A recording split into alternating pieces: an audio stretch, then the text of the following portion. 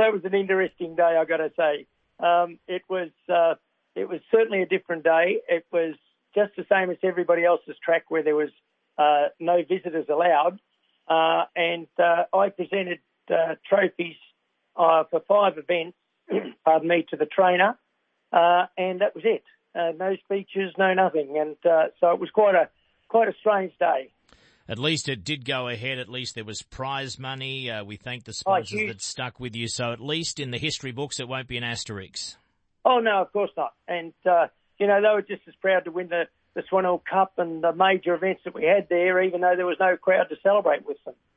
All right, let's talk about this meeting coming up on Monday as we speak. Now, there will be an increase of people attending. It's a toe in the water, so to speak, with some owners allowed. So what will they be doing? Where will they be allowed? How's this working in? Because obviously you're the first club in Victoria to do so. So I guess a lot of planning has been put into place. Yes, we've had to put forward a plan, a COVID-19 plan, and the point is they will come in a completely different gate to anybody else that is allowed to be there, and that are the trainers of the normal meetings that we've been having. They cannot get involved with any of those people. They will be upstairs in our area up the top of the grandstand, and they'll have to remain there for the whole meeting. They won't be able to be in touch with their trainers or go near the jockeys or anything like that. So we've been allowed 50 people. It's a trial by Country Racing Victoria, and I think that it'll be interesting to see how it goes, because they won't have any facilities like TAB or anything like that there. So they'll be there to watch their horses if they're owners. They'll be able to watch their horses, but they won't be able to be down with the trainers or the jockeys or anything like that. So it'll be a real restricted area. So are you saying that from what you know, if their horse is involved early in the card, they stay for the rest of the meeting, or is it once they're going, they're gone? How does that work? Well, it's interesting you should ask that, because I haven't had a clearance on that yet, but I believe that they will be able to stay for the whole meeting, because they are totally away from the rest of the meeting. I can understand that. I was more concerned if once their horse had raced, whether they have to stay.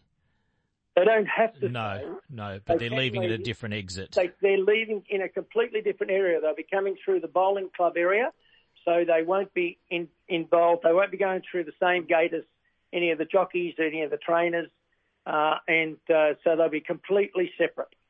We're chatting to Ian Ray, chairman of Swan Hill Race Club. They've got a meeting on Monday coming up. I won't say test case. It's not a test. Everything has gone into planning from RV and CRV, but groups of owners will be allowed. That's already been decided who has been allowed, and it's been all through application, and it's all strict. It's all listed and so on. It won't be a case of just rock up, I own a horse, I want to come in. I was going to say this tongue-in-cheek. You mentioned no tote, and I know how quickly my young daughter's phone runs down. Gee, we try to ease her on the phone usage. But if these people are coming to the track and they want to have a bet and use their phone account or even ring friends or celebrate or commiserate, they want to make sure their phones are charged. That will be the only way they'll be in touch with the outside world. Exactly. That's exactly right. And I'm sure that they'll have their phone charged. If they're punters, they'll be punting on their own horse. But it's always nice to watch your horse run. And I think it's a great thing that we've got this opportunity. Swan Hill was chosen because we've done the right thing in all the meetings up to date, and the management of Swan Hill has done a great job, and so we've been invited to be the first to trial this.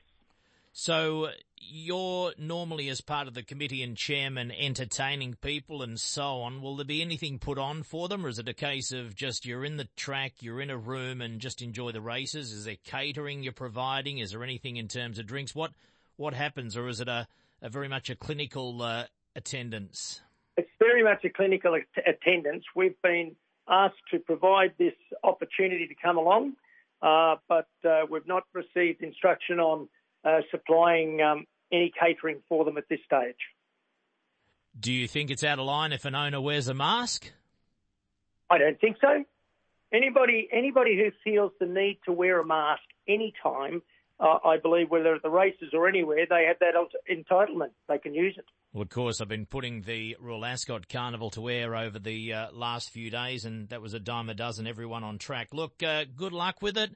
Luck's not the right word. A lot of planning has gone into this. All of the officials at RV and CRV have made sure everything will be done correctly, and as you said, it's all done to protocol, but it's a first. You'll have the first group of members on a racetrack in Victoria going forward, and cross fingers, it's a tremendous day. Good luck to all of those enjoying your race meeting and celebrating hopefully a win with their horses, and onwards and upwards. Thanks for taking the call this morning, Ian.